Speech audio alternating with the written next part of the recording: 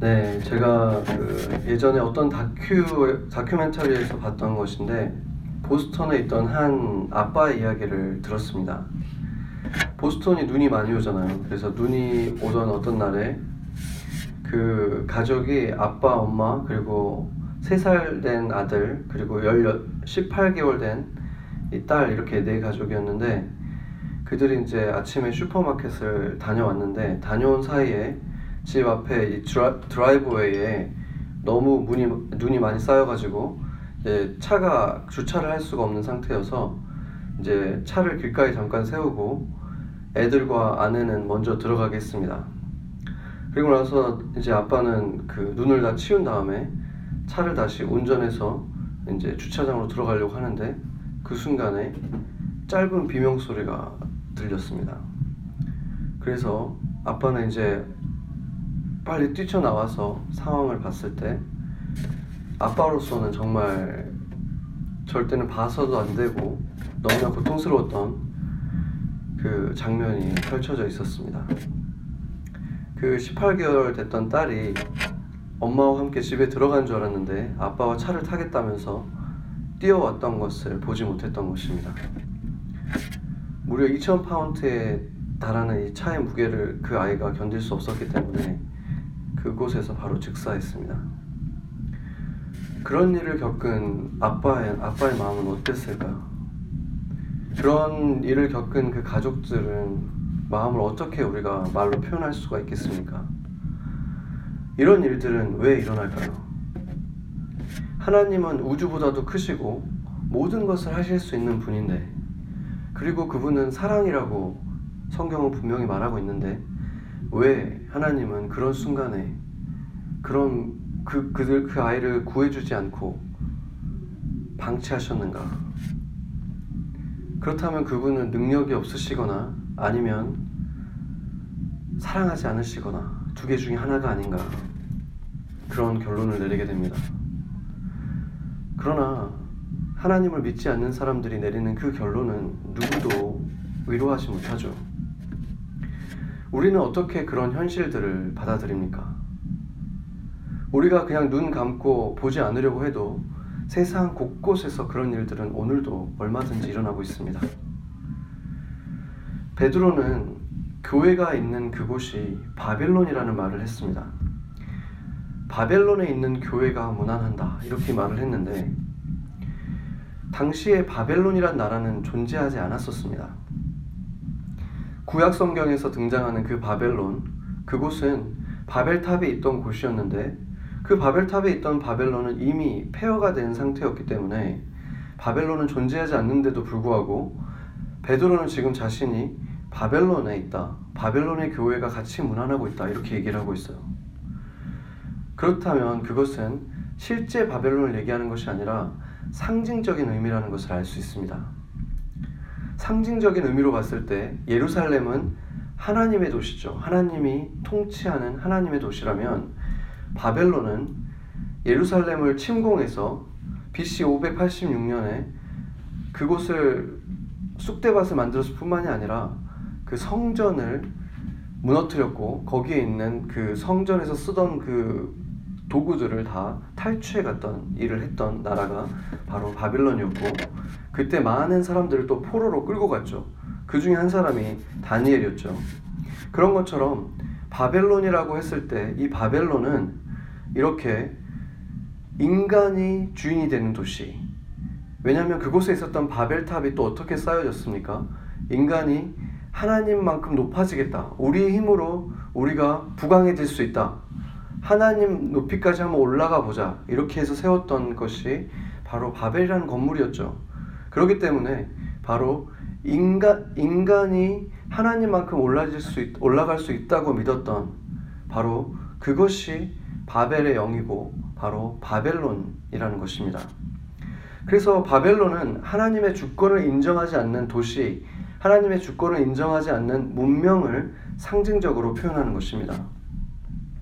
그들은 겉으로는 무신론적인 세계라고 생각이 되고 무신론적 사상을 가지고 있는 것 같이 보이지만 사실상은 기독교의 하나님만을 빼고 모든 것을 다 믿는 바로 다신론적인 곳이 바로 바벨론인 것입니다. 그래서 오늘 8절에서도 보면은 굶주린 사자가 포효하면서 먹잇감을 찾듯이 사단이 그렇게 우리 사람들의 영혼을 잡아먹기 위해서, 삼키기 위해서 지금 두루 돌아다니고 있다, 이렇게 말하잖아요. 그 말은 바로 이 시대, 이 세대가 바로 바벨론이라는 것입니다. 하나님을 인정하지 않는 그 파운데이션을 가지고 있는 모든 문명들, 도시들이 바로 바벨론입니다. 그렇기 때문에 요한계시록에서도 그 예수님이 오셨을 때 결국 그 큰 성 바벨론이 무너진다고 한 것입니다.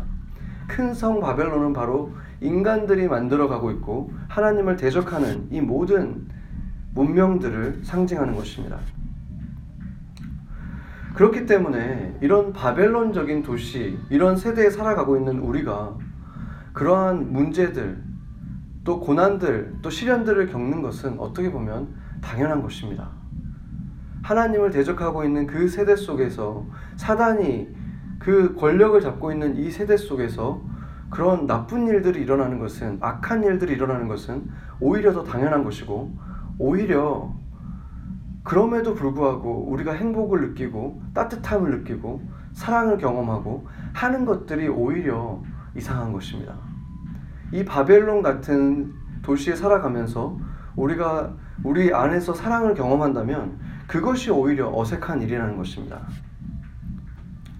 생각해 보면은 우리가 세상을 살아가면서 많은 불행한 사고들을 겪기도 하지만 사실은 더 많은 경우 피한 것입니다. 왜냐하면 우리가 어떤 정말 하마터면 큰일 날 뻔했다 이런 말을 할 때가 있죠. 가슴을 쓸어내리면서 정말 큰일 날 뻔했는데 간발의 차이로 우리가 그런 것을 피했을 때 감사하다 이런 생각을 하죠. 세상 사람들도 땡 갓 이러죠. 그런 순간에는.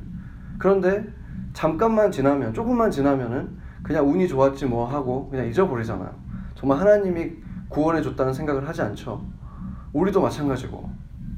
그런데 사실 그렇게 정말 우리가 느낄 수 있었던 그런 많은 고난들도 피했을 수 있지만 우리가 인지조차 하지 못했던 일들은 얼마나 많았겠습니까?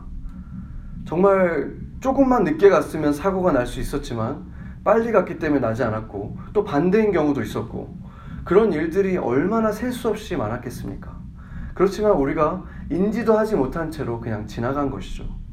그랬기 때문에 우리는 감사도 모른 채로 그냥 지나왔지만 어떻게 보면 정말 만 번의 고난들을 피하게 해주시고 한 번의 고난을 우리가 만났을 때 그때 우리는 하나님을 원망하고 있는지도 모른다는 것입니다.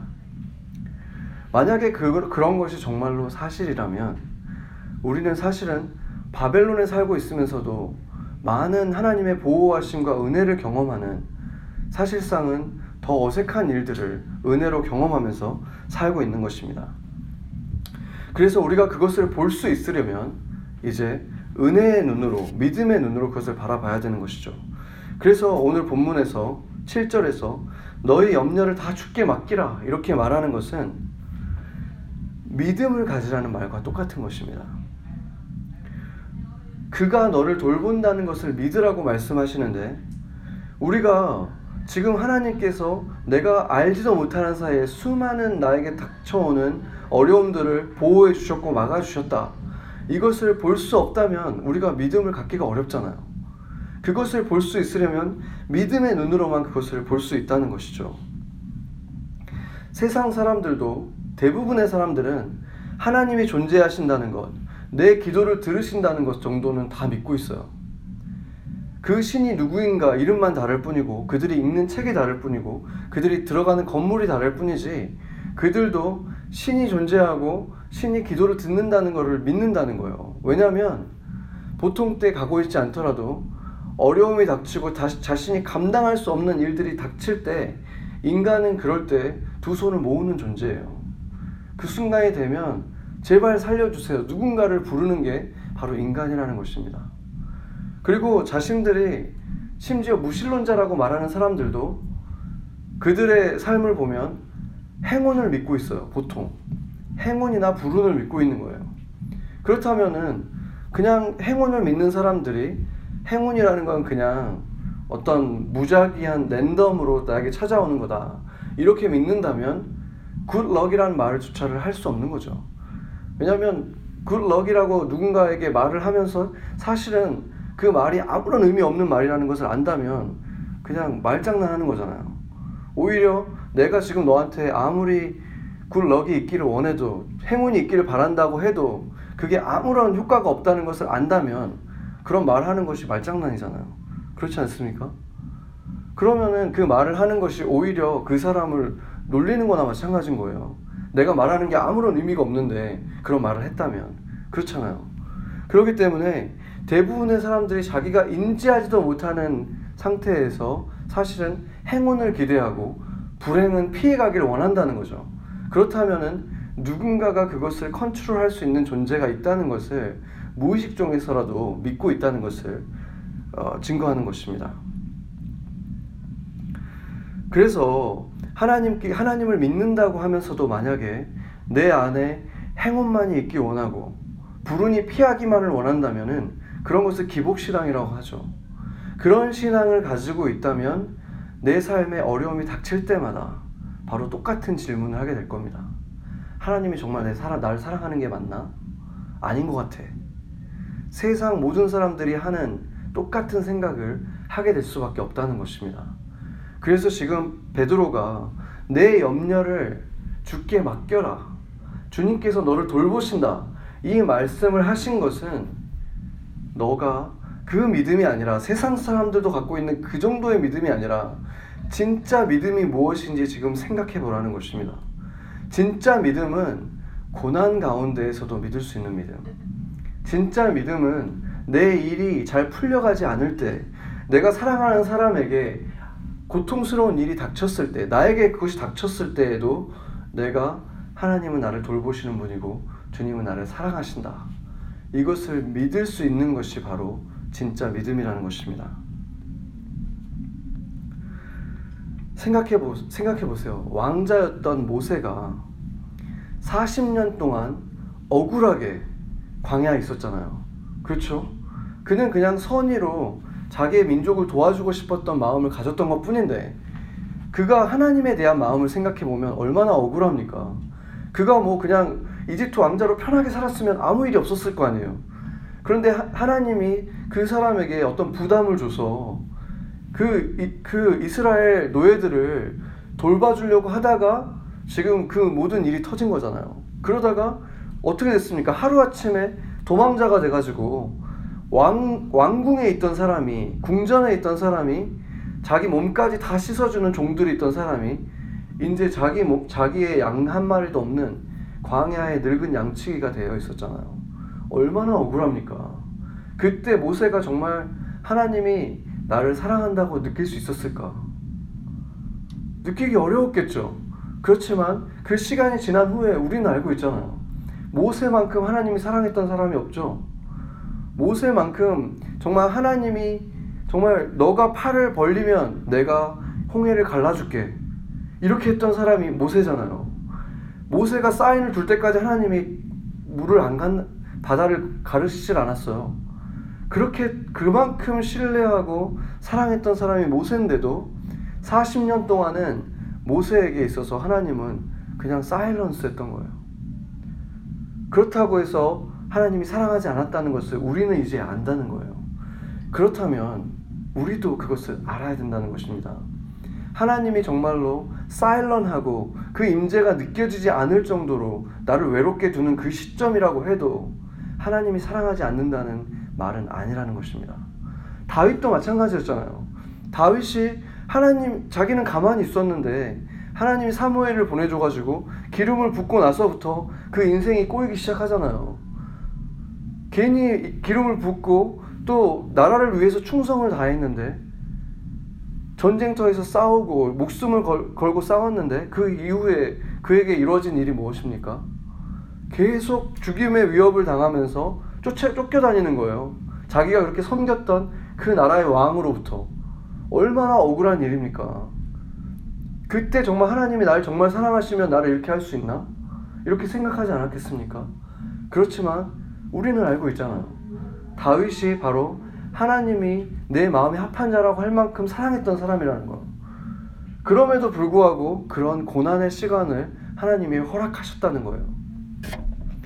그렇다면 우리의 삶에서 일어나는 어려운 일도 우리 입장에서는 도저히 이해할 수 없겠지만 결국에는 그것이 하나님이 우리를 사랑하지 않는다는 말은 전혀 아니라는 거예요. 사일런스이든지 다윗처럼 고난을 받는 것이든지 그것이 우리를 사랑하지 않는다는 표현은 전혀 아니라는 거예요. 증거는 전혀 아니라는 것입니다. 그렇다면 우리가 이제 결론을 내려야 되는 것이죠. 어떤 것을 믿을 것인가? 로마서 8장 32절을 보면 자기 아들을 아끼지 아니하시고 우리 모든 사람을 위하여 내주신 이가 그 아들과 함께 모든 것을 주시지 않겠느냐라고 말씀하셨던 그 하나님의 말씀을 믿든지 아니면 내가 지금 느끼기에 하나님이 나를 덜 사랑하는 것 같고 안 사랑하는 것 같은 그 느낌을 믿든지 두 개 중에 하나를 결정해야 되는 것이죠. 주변 사람들이 너를 별로 사랑하지 않는 것 같아. 하나님이 돌보지 않는 것 같아. 너를 이런 상황에 둔 걸 보면 알 수 있잖아. 이런 사람의 말을 믿든지 아니면 하나님이 지금 우리에게 주신 이 말씀을 믿든지 우리가 선택해야 된다는 것입니다. 이렇게 물을 수 있겠죠. 안 주시니까 그렇죠. 모든 것을 주신다고 해놓고 왜 지금 안 주십니까? 그러면 안 주시기 때문에 제가 지금 이렇게 믿지 못하는 것입니다. 라고 이렇게 물을 수 있죠. 그런데 하나님이 주신다고 할 때 언제 너가 원하는 것을 네가 원할 때 준다고 했습니까? 너가 원하는 것을 준다고 했을 때는 너가 성령과 한 마음이 됐을 때만 무엇이든지 구하면 구하는 대로 주신다고 한 거예요.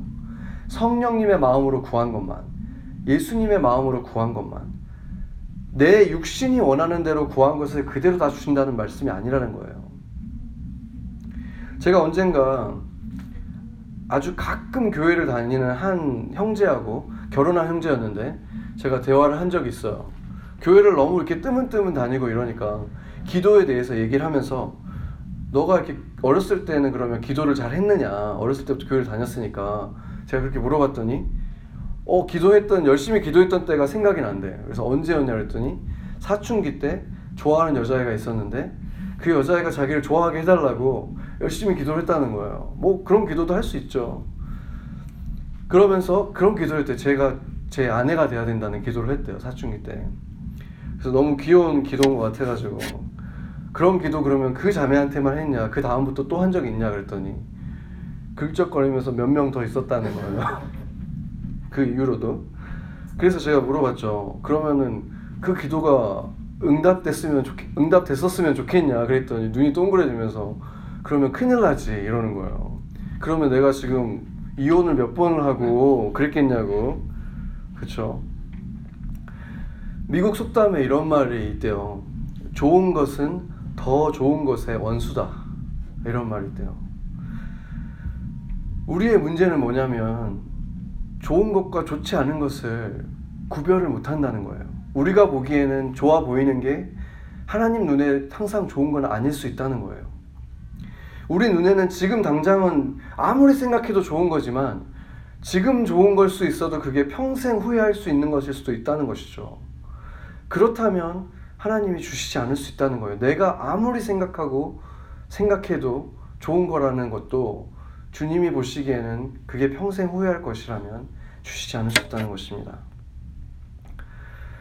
그런데도 불구하고 우리는 그것을 우리가 들을 때는 맞지, 하나님이 제일 좋은 거 주시겠지 하는데 또 세상 사람들의 얘기들을 막 듣다 보면은 어느 순간 세상 사람들이 좋다는 게 좋아 보이기 시작하죠. 모든 것이 내가 필요한 어떤 물건이든 사람이든 직업이든 그 모든 게 다 하나님이 나한테 좋다는 게 아니라 세상이 좋다는 것을 나도 좋게 보기 시작하는 거예요. 세상이 좋아하는 걸 그 트렌드를 나도 쫓아가는 거예요. 근데 한번 생각을 해보세요. 세상 사람들은, 과학자들도 얼마나 말이 자주 바뀝니까? 커피는 몸에 좋습니까? 나쁩니까? 1년에도 신문들 계속 보다 보면은 너무 헷갈려요. 그쵸? 커피 이렇게 바리스타가 앞에 계시니까 더 알겠네요. 어떨 때는 좋다 그랬다가 좀 있으면 또 나쁘다 그랬다가 이게 1년에도 몇 번씩 이래요. 심지어 얼마 전에 뉴스에 보니까 우리가 지금까지는 물을 성인이 뭐 얼만큼 마셔야 된다. 그래서 막 사람들이 보면 막 큰 통 하나씩 들고 다니고 막 이랬는데, 그렇게 마시는 거는 오히려 더 건강에 해로울 수 있대요. 물만 그렇게 막 마시는 거를, 벌컥벌컥 마시는 게. 그러니까 뭘 믿어야 될지를 모르겠어요, 진짜. 그렇죠? 같은 과학자인데 서로 막 반대말을 하니까, 그러면서도 또 다른 얘기가 나오면 우리는 또 믿죠. 이렇게 그 사람들이 말하는 건 진리다 그러면서 믿으면서 한 번도 변한 적 없는, 수천 년간 단 한 번도 한 글자도 바뀐 적이 없는 하나님이 약속하신 것은 우리가 믿었다가 안 믿었다가 한다는 거예요. 그렇지 않습니까? 누가 우리를 그리스도의 사랑에서 끊으리요? 이런 말씀을 우리가 붙들어야 된다는 것입니다. 우리가 느끼기에는 정말로 하나님이 지금 나한테 무관심한 것 같고 나를 바라보고 있는 것 같지 않은 이 순간에도 지금 어떤 것도 나를 끊을 수 없다는 거예요. 내가 더 잘한다고 해서 하나님이 더 사랑하는 것도 아니고, 내가 지금 망가져 있다고 해도, 무너져 있다고 해도 덜 사랑하는 것도 아니고, 하나님의 사랑은 변함이 없다는데 그걸 믿으라는 거예요. 내가 다만 더 하나님 앞에 더 거룩한 사람, 하나님이 보시기에 더 바른 사람이 되려고 하는 것은 그 사랑을 더 그냥 알고 느끼고 그 사랑 안에서 더 살아가기 위해서 하는 것이지, 주님이 더 사랑할 거기 때문에 그런 게 아니에요. 사랑을 더 받기 위해서 하는 게 아니라는 거예요. 그래서 우리가 이런 세계 속에서 퍼포먼스로 모든 것을 결정하는 이 세대 속에서 넷월스가 사람 이름마다 붙더라고. 유명한 사람 이름을 딱 치면 넷월스가 얼마짜리라고 나오는 거예요, 이 사람이. 그런 시대에 우리가 살아가면서 우리 자신도 그렇게 바라보기가 너무 쉽잖아요. 내 연봉이 얼만가, 내 직업이 얼만가, 나를 좋아해주는 사람이 얼마나 있나, 이런 걸로 내 가치를 매기려고 하는 이런 시대, 팔로워가 얼만가, 이런 걸로 자기의 가치를 매기는 이 시대 속에서 우리가 그런 것들에 속지 말라는 거예요. 내 가치는 예수님이에요. 예수님의 그 생명을 나를 살리기 위해서 드렸다면 그 생명이 내 가치라는 거예요. 주님께서 그렇게 말씀하시면 그게 진리인 거예요. 팔로워는 있다가도 없고, 팔로워였던 사람들이 욕할 수도 있고 그 사람들이 진짜로 사랑하는 사람도 아니잖아요. 그런데 예수님은 영원히 그렇게 우리를 사랑하는 분인데 그분이 하시는 말을 우리가 믿어야 되지 않습니까? 바로 그것이 깨어있는 거예요. 그래서 염려를 주께 맡기라고 하신 그 말씀 뒤에 깨어있으라는 거예요. 깨어있고 대적하라는 거예요. 그 거짓말들을, 계속해서 너희에게 쏟아붓는 이 거짓말들을, 밀려오는 그 유혹들을 물리치고 대적하라는 거예요. 그러면은 절대 당하지 않아요. 왜냐하면 우리 안에 계신 그분이 세상보다 크신 분이고 능력 있는 분이기 때문에 우리가 할 것은 깨어만 있으면 되는 거예요. 내가 누구인지만 알면 되는 거예요. 내가 영적 전쟁에 대해서 얘기할 때 말했잖아요. 내가 누군지만 알면 우리는 이긴다고. 왜냐하면 내 안에 계시니까 세상을 이기신 분이기 때문에 그런 거예요. 내가 무기력해지고 아무것도 아닌 것 같고 사랑받을 자격이 없는 자 같고 이렇게 무너지기 시작할 때, 그때 이 진리를 바라보라는 거예요. 그래서 어떻게 해야 되냐면, 구체적으로 말하자면 하나님의 말씀을 붙들어야 돼요. 하나님의 말씀을 하루에 한 구절이든 두 구절이라도 반드시 우리가 그것을 붙들고 있지 않으면 우리는 이 홍수 속에서 무너지는 거예요. 이 허리케인이 오고 있는데 진짜 양초 들고 나가는 거예요. 나 혼자 내 힘으로 뭔가 해보려고 하면. 하나님의 말씀을, 아침에 한 말씀을 주셨으면 그거를 점심 때 한 번 더 생각해보고 저녁 때 한 번 더 생각해보든지 아니면 다른 말씀 하나 더 꺼내보든지 하루에 최소한 2번, 3번은 하나님의 말씀을 가지고 있으라는 거예요. 그러면 어떻게 달라지는지 한번 보세요. 점심 때 말씀 한번 꺼내가지고 보는 것과 그냥 뉴스 뒤적거리거나 인스타 보는 거하고 어떻게 다른지 한번 경험해보세요. 말씀의 능력이 있습니다. 우리가 9절을 보면은 같이 한번 읽어볼까요? 9절. 너희는 믿음을 굳건하게 하여 그를 대적하라. 이는 세상에 있는 너희 형제들도 동일한 고난을 당하는 줄 암이라. 아멘. 여기서 원래 이제 원어로 보면은 대적하라 이렇게 먼저 말하고 있어요. 그러니까 대적하라, 그리고 믿음을 굳건히 하라 이렇게 말하거든요. 그러니까 대적만 하면 우리는 이기는 거예요. 대적만 하면. 그러니까 그걸 잊지 말고 내가 이기기 위해서 붙들 것은 하나님의 말씀의 검이라 그랬죠. 말씀의 검, 성령의 검, 이것이 말씀이에요. 그러니까 말씀을 그냥 한 구절이라도 붙들면 갑자기 내 안에 정말 이렇게 생명이 솟아나고 소망이 솟아나고 담대해지는 걸 경험할 수 있을 거예요. 그러니까 그것을 하라는 거예요. 그리고 여기서 지금 너희 형제들도 동일한 고난을 당하는 줄 알미라 이렇게 말하는데, 그런 말이 있죠. 다 들어보셨을 텐데, 눈물 젖은 빵을 먹어보지 않은 자와는 대화를 하지 말아라, 이런 말을 있잖아요. 이 말은 어떤 사람에게는 너무 가난해서 정말 그 빵 한 조각을 먹기가 너무 힘들었기 때문에 눈물 젖은 빵이었겠죠. 그 빵 하나가. 또 다른 사람에게는 살고 싶지 않은 고통 속에, 살고 싶지 않으면 목에 들어가지가 않잖아요. 먹고 싶지가 않잖아요. 뭐가 먹고 싶지도 않을 만큼 고통스러운 시간을 지나가는데, 그런데도 불구하고 살아야 되니까 그 빵을 먹는 그것을 경험해 본 사람들, 나 때문이 아니라 누군가를 돌봐야 되기 때문에 그런 빵을 먹은 부모가 있을 수 있겠죠. 이 초롱초롱 나를 바라보는 애가 있으니까 죽고 싶어도 죽지 못하고 그 빵을 먹는, 그런 눈물 젖은 빵을 먹어본 사람들과 대화하라, 이 말은 무슨 말이냐면, 그런 고통을 겪어본 사람과 대화할 때만 말이 통할 것이다, 이런 말을 하는 거예요. 이상하게도 우리는 고통을 겪어본 사람들의 위로가 진짜 큰 위로가 되는 것을 경험하죠. 고통을 겪어본 사람의 말 한마디를 들을 때 엄청난 힘이 있다는 것을 경험하게 되는 거예요. 우리가 여기서 지금 1시간 정도밖에 안 떨어져 있는 그 샌디훅 스쿨 있잖아요. 그 뉴타운에 몇 년 전에 있었죠. 거기에서 26명, 아이들만 10몇 명이 그 사망한 엄청난 그 사건이 있었는데, 그 아이들, 7살 난 아이들이 총알을 맞고 죽어있는 그 모습을 본 사람들, 그 부모들을 누가 위로할 수 있었겠습니까? 그런데 그때 신문 기사들 중에서 위로했던 사람이 컬럼바인이라고 해서 또 다른 지역의 고등학생이었죠. 거기에서 또 총기 사고로 죽은 그 부모들이 그들에게 편지를 쓰더라고요.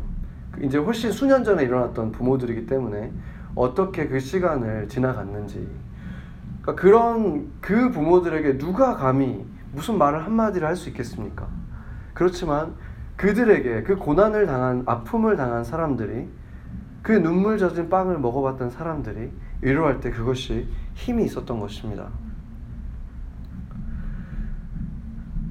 반대로 모든 것이 다 잘 되고 전혀 고생을 안 해본 그런 사람들, 만약에 그런 사람들이 정말 실제 존재한다면, 제가 만나본 적은 없지만 만약에 그런 사람들이 있다면 그런 사람들이 하는 격려와 위로가 힘이 있을까?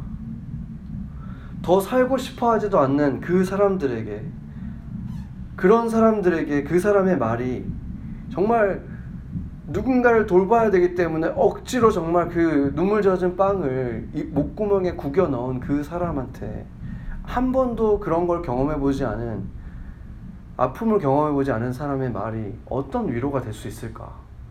그렇지 않습니까? 그런데도 우리는 그런 사람이 되고 싶죠. 아무도 위로할 수 없는 사람, 삶에서 아무 탈을 겪지 않고 모든 것이 다 잘 되고 편안하기만 한 그런 삶을 우리는 꿈꾼다는 거예요. 모두가 그런 것을 구하고 기도하고 있지 않냐는 것입니다.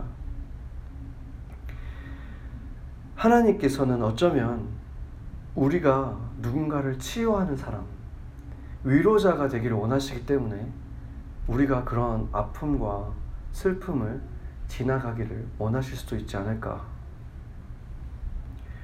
예수님조차도 그런 모든 것을 경험하기 전에 이미 다 알고 계신 그 예수님조차도 아픔과 상처를 받으셔야만 했다면, 그렇다면 우리는 어떻겠습니까?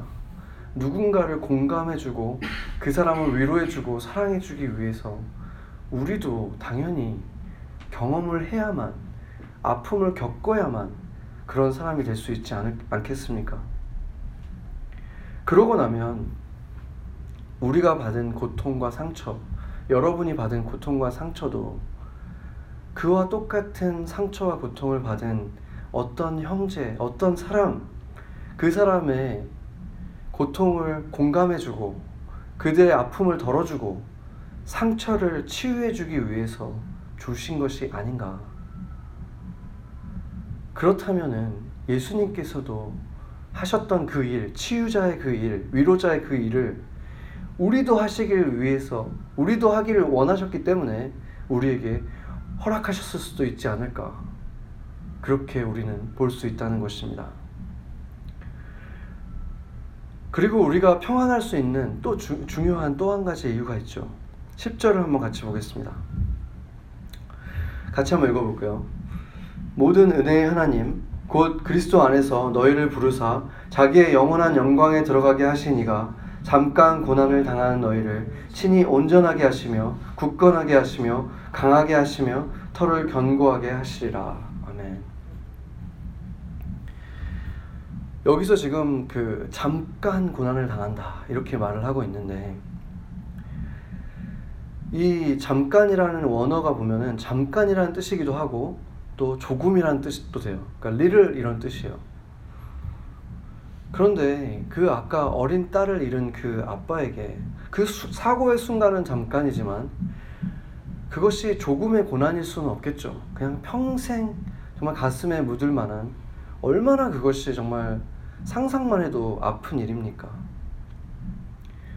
그런데도 불구하고 하나님은, 말씀은 영원에 비하면, 너희가 누리게 될 영원의 기쁨에 비하면 이것은 찰나에 불과하다 라고 말씀하시는 거예요. 그리스도 안에 있다면 그러한 비극적인 일도 그냥 비극으로 끝나지 않는다고 소망을 말씀하시는 거예요. 그 아빠는 누군가로부터 그 사건이 있기 3주 정도 전에 크리스마스 선물로 생전 처음으로 성경책을 받았다고 그래요. 그리고 그 첫 번째 받은 성경책을 9달 동안 읽고 또 읽었대요. 그 일 이후에. 의사들은 정신치료 약도 주고 여러 가지 상담도 해주고 이랬지만 그는 그 시간을 살 수 있었던 유일한 힘은 바로 이 자신이 갖게 됐던 첫 번째 성경책이었다고 했습니다. 그는 매일 눈물에 젖은 이 성경책을 안고 잠에 들었대요. 성경책을 읽지 않고는 잠을 잘 수가 없었죠. 그리고 그러는 동안에 그 가족들 뿐만이 아니라 그 가족들 옆에 5개의 가족들이 이렇게 집이 나란히 있었는데 그 중에서 3개의 가정이 예수님을 믿게 되고 같이 교회를 다니기 시작했다고 합니다. 그에게 소망이 생긴 것입니다. 하나님을 믿지 않는 사람들은 그런 무의미한 악, 비극적인 불행을 경험하고 나면 그것이 하나님이 없는 증거다 라고 말하지만 이 비극 앞에서 그들이 무슨 말로 그들을 위로할 수 있습니까? 그들이 줄 수 있는 위로라고는 인생은 원래 다 그런 거야. 사람은 원래 다 죽는 거야. 그런 말밖에 더 하겠습니까? 그러나 성경의 하나님은 그 아빠의 마음을 분명하게 알고 계십니다. 하나님이 너는 내가 사랑하는 아들이다. 내가 너를 기뻐한다. 내가 오늘 너를 낳았다. 라고 말씀하셨던 그 친아들이 처참하게 찢기고 고문을 당하고 또 그렇게 죽어갔던 것을 지켜보셔야만 했기 때문에 그렇습니다. 그분은 그것을 막으실 수 있었지만 막지 않으시고 지켜보셨기 때문에 누구보다도 아픈 그 고통을 지나가셔야 했다는 것입니다. 그러나 그것은 결코 그 아들을 사랑하지 않으셨기 때문이 아니지 않습니까? 죽음을 통해서 그 아버지께서 이루셔야만 했던 일이 있었기 때문에, 그 중요한 일 때문에 아들은 희생하셨고 아버지는 그것을 지켜보기만 해야 했던 것입니다. 꼭 구하고 싶었던 아들, 딸들이 있었기 때문입니다. 그것이 바로 저와 여러분입니다. 우리를 영원한 하나님의 자녀로 살게 하고 싶었기 때문에 그 바벨론의 도시에서, 바벨론의 문명 속에서 죄의 노예로 살아가고 있는 그 아들, 딸들을 구원하시기 위해서 사랑하는 아들을, 그 죽음을 겪게 하신 것입니다. 그렇다면은 그렇게 사랑하는 아들이 죽는 것을 두고 보셨던 아버지라면 우리도 죽게 할 수 있는 거예요. 그리고 그것은 우리를 사랑하지 않는다는 증거가 전혀 아닌 거예요. 그렇지 않습니까?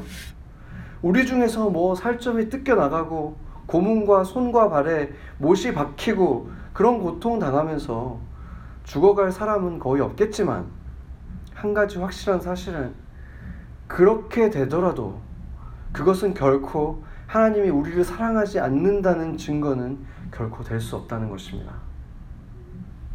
그렇지 않습니까? 그리고 하나님은 그것이 이야기의 끝이 아니라는 사실을 성경에 밝히셨습니다. 사흘 후에 예수님은 제자들 앞에 나타나셨는데 더 영광스러운 모습으로 나타나셨죠. 알아볼 수 없는 영광스러운 모습으로 나타나셔서 이렇게 말씀하셨습니다. 너희에게 평안이 있을지어다. 너희에게 평안이 있을지어다. 어떻게 그 죽임을 당한 사람이 그런 말을 할 수 있나?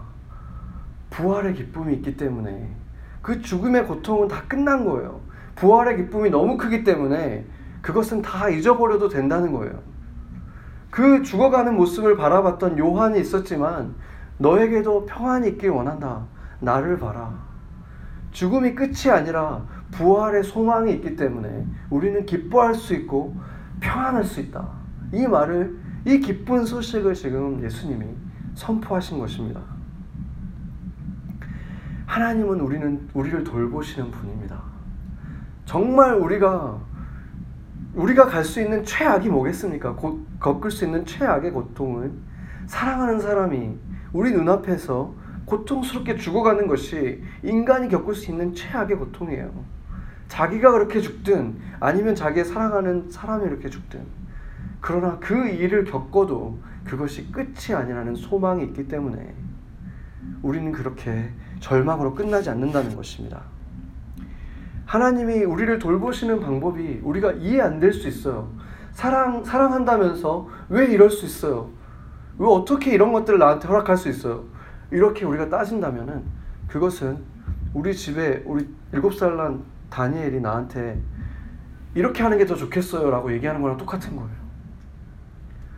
육아 방법이 잘못됐고 이렇게 하는 게 더 좋겠어요 라고 나한테 얘기를 한다면 그게 옳겠습니까? 그 발칙한 상상이죠. 그런데 7살 난 애는 옳을 때도 있어요. 제가 틀릴 수도 있죠. 그렇지만 하나님이 틀릴 때는 결단코 없다는 것입니다. 우리가 옳고 하나님이 틀릴 수는 없어요. 둘 다 맞을 수는 있겠지만 나와 하나님과 의견이 틀리면 내가 틀린 거예요. 그렇지 않습니까? 그것을 믿을 때 우리는 그런 시간에도 평안을 누릴 수 있는 거예요. 이게 끝이 아니기 때문에 하나님이 나를 지금도 사랑하고 계시고 사랑함에도 침묵하시는 이 시기에 평안할 수 있고, 사랑함에도 고난을 겪고 있는 이 시기에도 평안을 누릴 수 있다는 것입니다. 그 아빠가 그 다큐멘터리 마지막에 눈물을 글썽이면서 이렇게 말했어요. 그 아이가 너무 보고 싶습니다. 지금도. 그러나 저는 믿습니다. 꼭 다시 만날 거예요. 그때 내 딸은 그곳처럼 눈부시게 아름다울 거예요.